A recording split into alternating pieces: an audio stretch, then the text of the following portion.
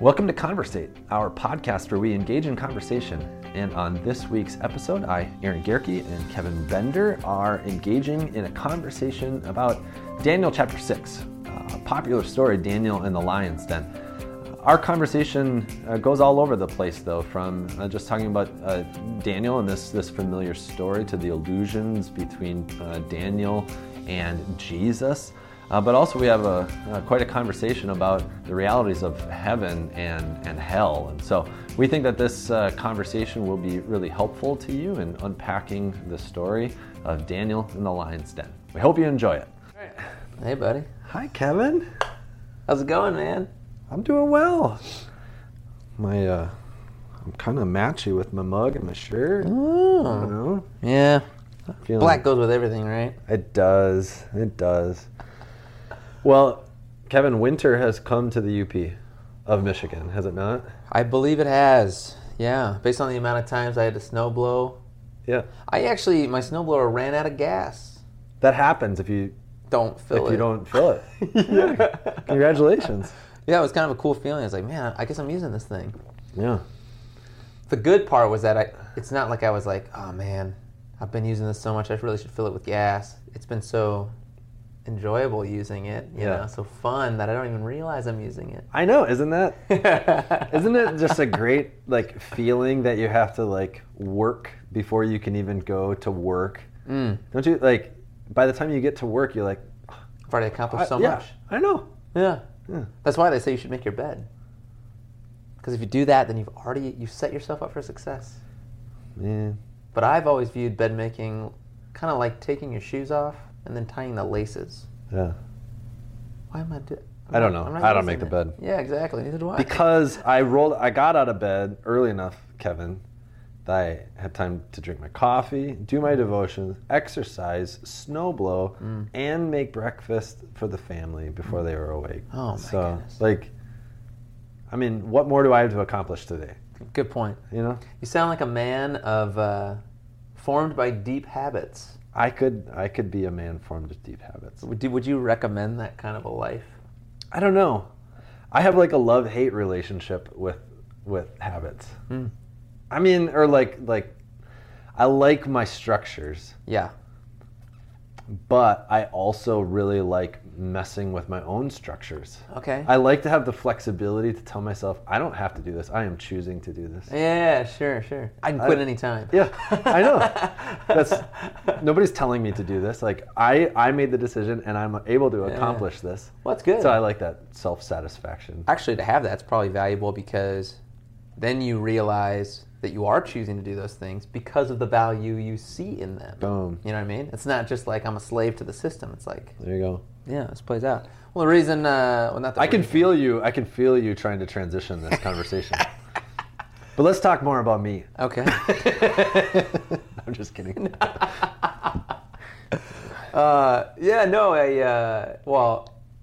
I felt like you set up the transition well, talking about your habit-formed life, because there was a line in our reading from this past Sunday. So this past Sunday, we're in Daniel 6. Yeah. Been moving through Daniel. You preached. Yep. You set us up very nicely for Daniel and the Lion's Den. Yeah. It's a very popular story that a lot of us have maybe heard. But in the text, just one line that stuck out to me in the video, and I don't know that this was, I wouldn't say this was necessarily a focal point of the sermon, but it says Daniel, I don't know if we need to reset up what's going on in chapter 6. Here's flash in the pan. Daniel's a good dude. He's working well. There's some people trying to take him down. They make a law where he can't pray. He prays anyway. There you go. But when he prays, It's not like he's doing this to terrorize the system. Right. It's not like he's like, they made a law against praying. Well, now I'm going to go out in the street and pray. Yeah. And prove a point Right. to this country. Right. No, it just says, like he had always done, or like he had previously done. Uh-huh. I got it right here. Where's that? Verse 10, it says, when Daniel knew that the document had been signed, he went to his house, where he had windows in the upper chamber, open towards Jerusalem. He got down on his knees 3 times a day and prayed and gave thanks before his God, as he had done previously. It's so simple. Yeah. So like no change of behavior here because of this document. Right.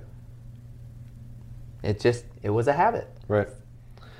Yeah, I love that, you know, and I think that, you know, Daniel even mirrors in that, like when Jesus talks about prayer, you know, he says, don't be like the hypocrites standing on the street corners. Instead, go in secret and talk to your Father quietly in your room.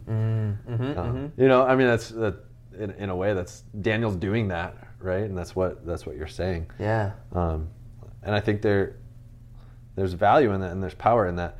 But even that secret prayer, he's not trying to cause a scene, right? And it's still noticeable. You know, obviously these guys that are trying to take him down are wondering, how does he get this character? There's nothing wrong. Like, he's not flawed or anything. Like, yeah, that's got to be it. It's got to be because he's praying all the time, right?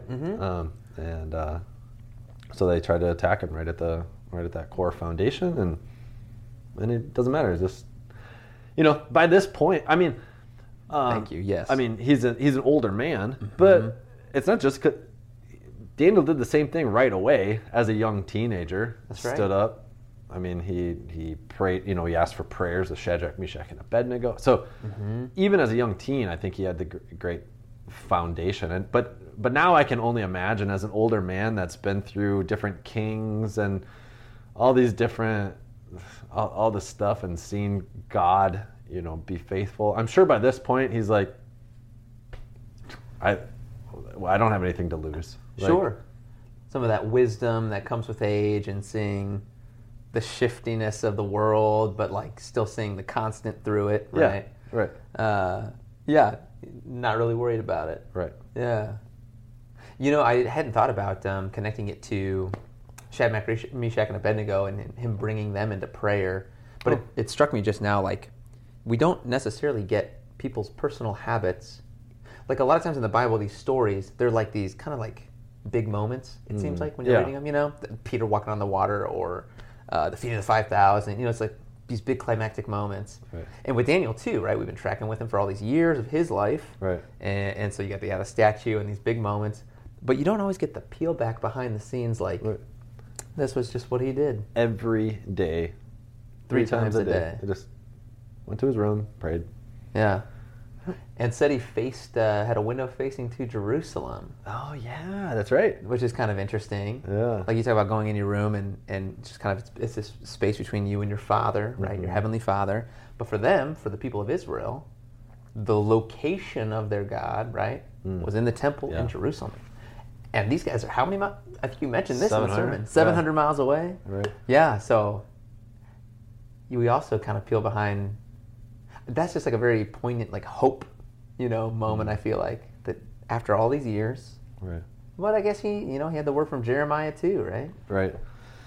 But also by this point there is no temple in Jerusalem either. Like, that's also been destroyed. Right. Historically. So, I mean, he's still just facing to what was, you know, but also what's been promised to be. So the word from Isaiah, you know, is still living, you know, this prophecy that Isaiah wrote, that they would actually return from exile, you know, so you can imagine that those in exile are clinging to that word. But yeah, actually, you know, historically, and I didn't bring this in, but so this chapter 6, or frankly the end of chapter 5, when Babylon falls, October 12th, 539 BC, it's soon after that Cyrus, the Persian king, actually issues an edict to send home exiles. So the Nebuchadnezzar and the Babylonian kingdom, the way that they tried to rule their empire was, you know, gathering, basically taking people from their homeland, doing this training program, trying to send them back brainwashed so that they could be representatives of Babylon back in those foreign lands. But Cyrus the Persian wanted to just send all those people back. And there's captives in the Babylonian Empire, not just from Jerusalem, but from all the lands that they've been conquering. So Cyrus actually basically sends them all back and hopes that all those gods would favor him. Sure.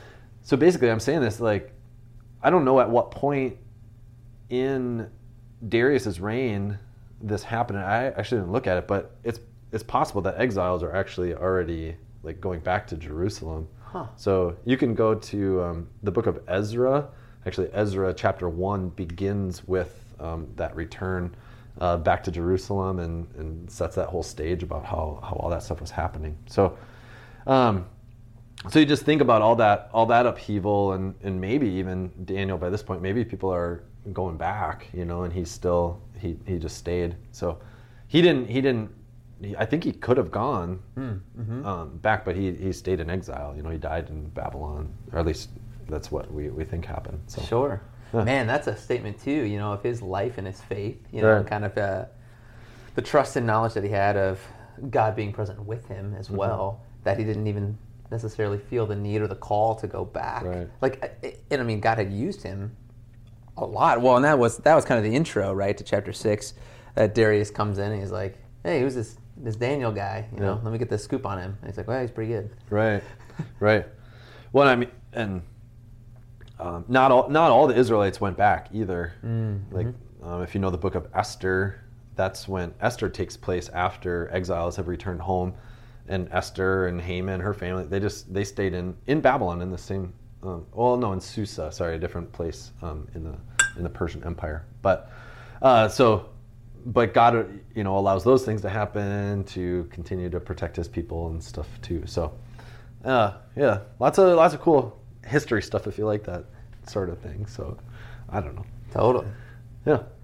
Well, now, Aaron, I want to come back to. So, I'm gonna come back into the sermon here. All right. Because there was a line that's really stuck with me ever since your sermon. You kind of used the language, I think, in a few different ways, but.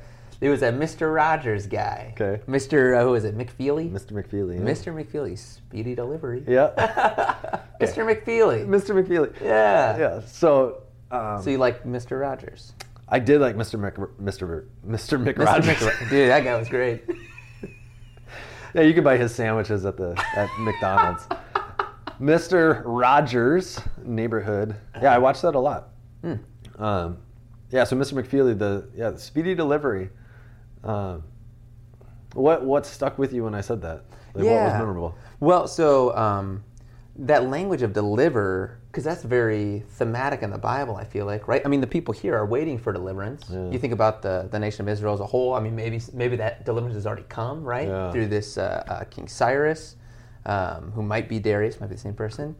But then, obviously, in this story, for Daniel individually, he's looking for deliverance from, honestly, a pretty horrifying situation, to be thinking about being tossed into a den of lions, especially how the story ends up for those who were trying to get Daniel, I know. mean, it's intense. I know, and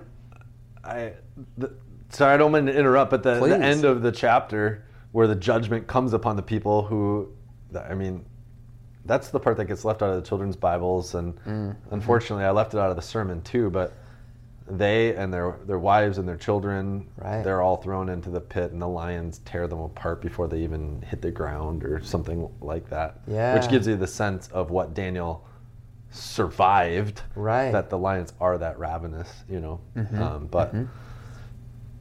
but if you think of it, sometimes judgment is deliverance, so the judgment of your if you are oppressed, the judgment of your oppressors is your deliverance. Yeah. Which, is kind of hard to understand, like from a purely human level. Right. Well, especially from I would say we're maybe a little ethnocentric, and what I mean is we are Americans. We've born and lived in this country. We haven't experienced oppression in our lives from tyrannical forces, right? To a severe degree. Right. And had we lived in a nation where our villages were being slaughtered and pillaged, and you're seeing loved ones ripped away from you, then I think we would resonate much more strongly with that idea of deliverance coming through judgment. Yeah. Judgment of the forces of evil at work, Right. essentially. Yeah.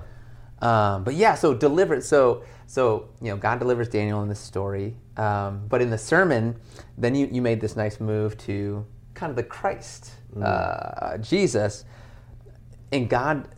Well, on the one hand, God delivering to you.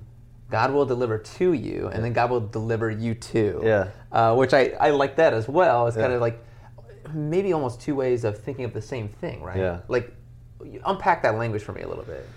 Yeah. So I think, so I use that phrase, God will deliver to you, and God will deliver you too. So I guess I was thinking of that almost like temporally and eternally, like today, God will deliver to me, right where I am, right, stuck in my sin, right here. He delivers His goods to me, of forgiveness and life and peace and hope and joy.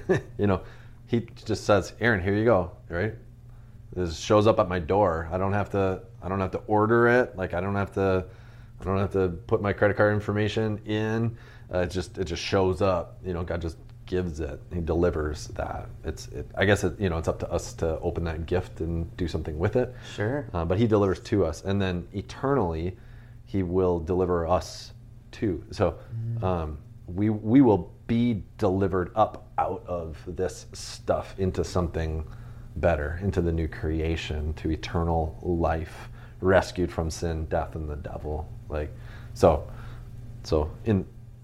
guess I didn't use that terminology, like one is now and maybe one is later, but yeah. Well, that's why I'm glad that you unpacked it here, because when I was thinking about it, I didn't make the larger, broader, the not yet, we might say, connection of deliverance on that eternal, everlasting kind of scale. I was thinking, He will deliver to you, and I'm thinking, well, He might deliver to me, a way to navigate some complication in a relationship, and He'll deliver you too, and it's like, and then it'll be, that relationship will be good then. Oh, okay. But that was it. I didn't take it to that. Oh, okay. That broader. That's really cool to think that. It's sometimes we walk around with our faith, I think, reduced to only one or the other. Like sometimes we walk around thinking only, well, I just got to put up with this life, and then finally I'll be delivered, But no, God is on the move now. And that delivery language is cool. And too, thinking about Him, He is literally active, going around delivering, like you said, forgiveness, peace, hope to all sorts of people, right? At the times that they need it, kind of that He has ordained. So He's on the move now. Yeah. But don't also forget that there's more than just now. Right. Our life is it is an eternal timeline, and that deliverance assured there too. And then you made the move to Christ. So what elements of this story? Because you especially highlight, I think, the tomb aspect and the stone kind of in front. Do you see other Christological, pointing to Christ moments in Daniel chapter 6 or in Daniel altogether? Yeah. I think we briefly talked about it even yesterday after church, but there's the accusers, the people stirring up the falsehoods, I call them Daniel's coworkers or whatever, but the people that are making the accusation or making the trap to be able to get Daniel executed, basically. Yeah. He was in a sense innocent, he didn't. He broke the law, but they set it up so that he would break the law, But before that, he was basically blameless, I think it even says so. Sure. So those guys to Daniel would be, the Pharisees, the Jews, the scribes, right, who were also kind of looking for a loophole, if you will. Like, hey, it's the Sabbath day, you shouldn't be healing. All the time.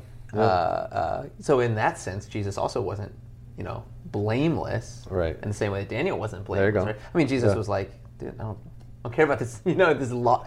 Yeah. Well, this whole Sabbath is not for Sabbath. Man is not made for the Sabbath, but Sabbath for the man. Like, don't bend over backwards trying to keep a rule. Right. If by doing that, people are dying. Right. Okay, so you got people trying to take Daniel down. Yep. I mean, yeah, I think there's that. I mean, I made a connection on a couple of levels, so I don't know what else is missing. I gotta kind of lay it all out of what I did say. But I mean, there's the,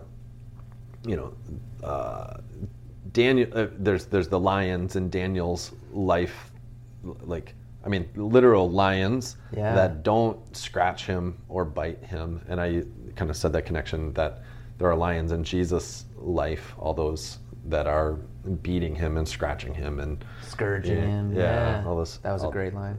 I like that. That language. I forget all the language that I used, but scraped.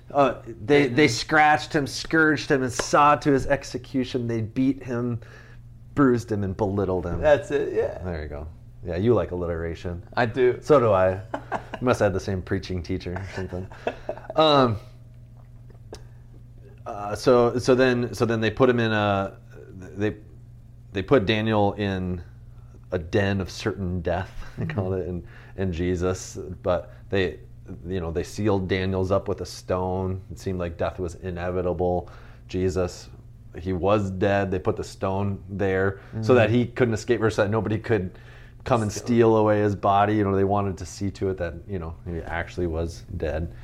Obviously, they roll the stone away. The king comes to check on Daniel. Jesus' stone is rolled away. The women go to check on him. They both exit alive, but Daniel never died. He just was protected. Jesus actually died, and therefore defeated this certain death. And so it's his defeat of death that will be the thing that ultimately delivers us from death. Yeah. So all sorts of these connections. I think so. Left and right. And I mean, we're going to have to say something after this because I don't want to end on like a super dark note, but like those connections to Christ had me thinking of like kind of the larger narrative of Scripture, like, those other people end up in the den, Yeah. And I think there is some spiritual reality there too, right?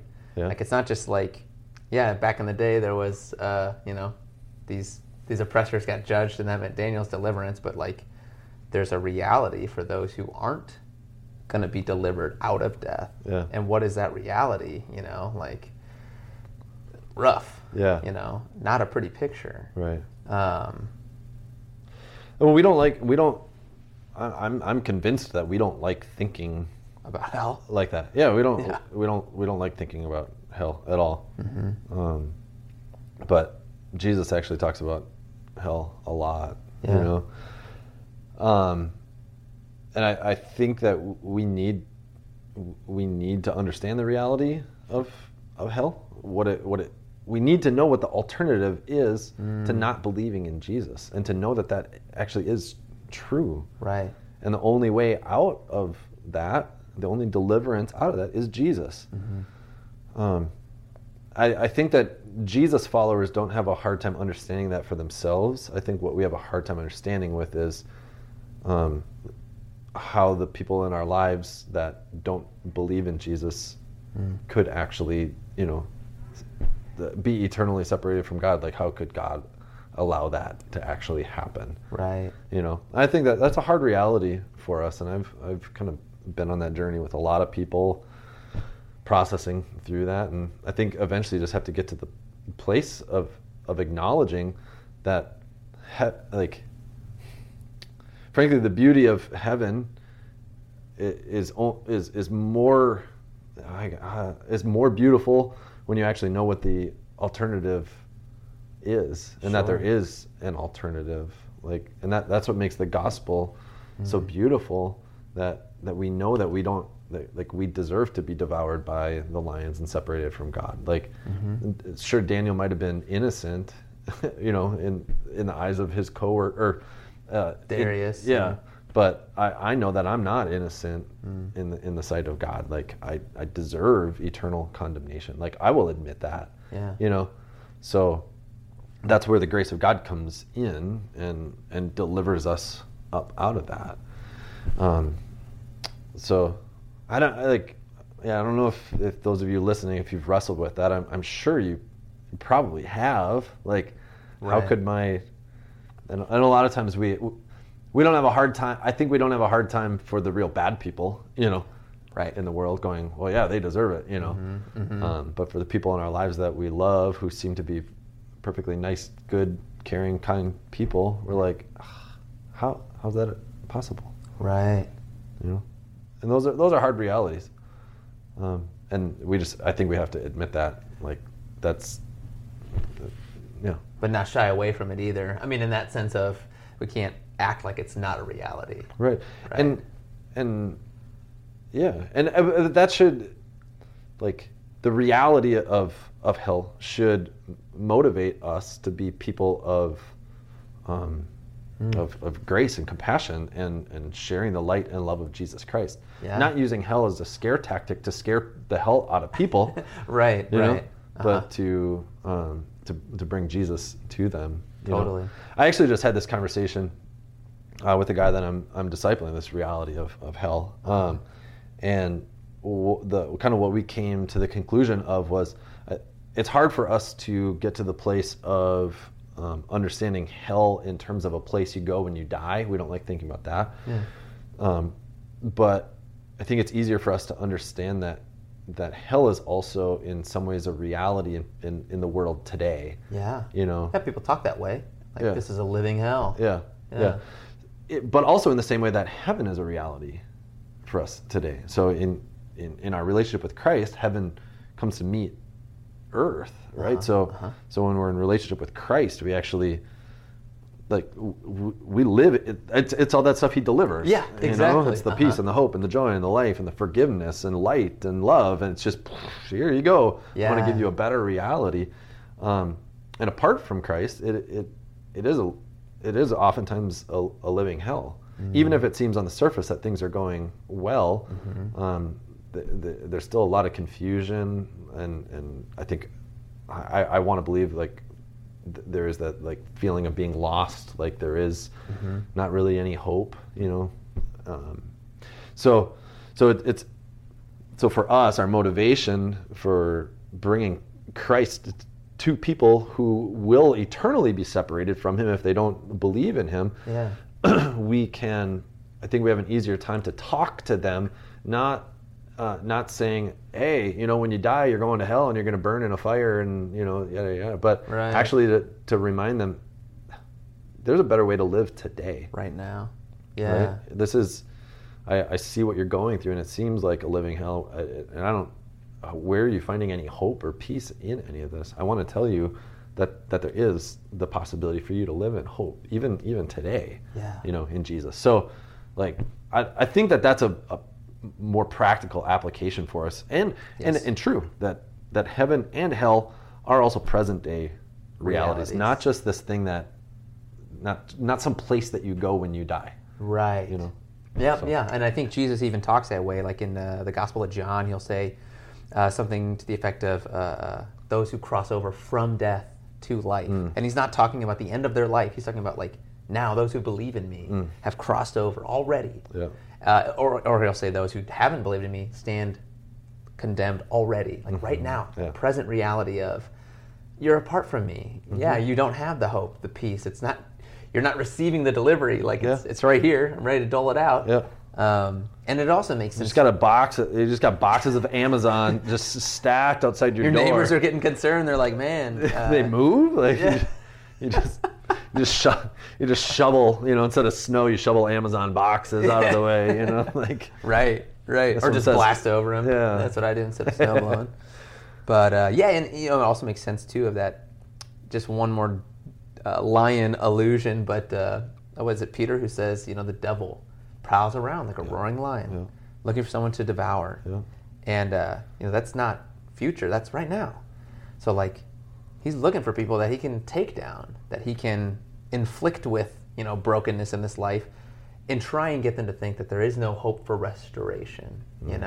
He wants them to kind of harden the heart and just push through and whatever. But yeah, I mean, I think you're right. That's the easier hope probably for us to speak to is right now. My life's not perfect, And I'm not always walking around on the clouds. Yeah. But I have real hope Yeah. and real peace. And the closer I walk with Jesus, the more often I walk with Jesus. If I'm praying to him 3 times a day, like Daniel, man, the more I see him doing stuff and actually repairing my relationships with people, just helping me make better decisions for my own life. So I'm not, I can create my own hell. Yeah. When you make bad decisions. So So, well, speedy delivery. Yeah. Like today. Yeah. Like, you have it today for you. So. Yeah, man, thanks for that word. That was good. Yeah, you're welcome. Daniel and the lions, then. Who knew all that was in there? I know, yeah. I wasn't expecting for this conversation to go as far as it did, but I think that this suffices for today, for this Conversate podcast. Unless, Kevin, I think that we should end this by singing a song together. But to do that, we're going to have to do a little... 1,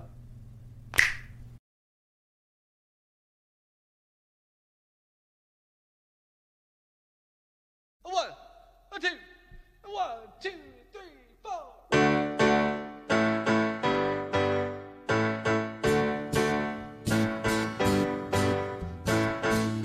Oh, them lions, they can eat my body, but they can't swallow my soul. No, no, no. They keep on trying to crash my party, but they can't Slinky! get control. No, no, no, no, no, no. No way, baby. No way, baby.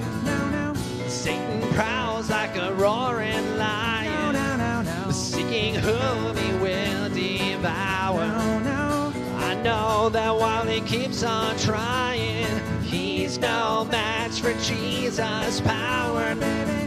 Oh, them lions, they can eat my body, but they can't swallow my soul. No, no, no. They keep on trying to crash my party, but they can't get control. No, no, no, no, no, no way, baby. No way, baby. Even demons believe and tremble, but they try to ruin your life the same.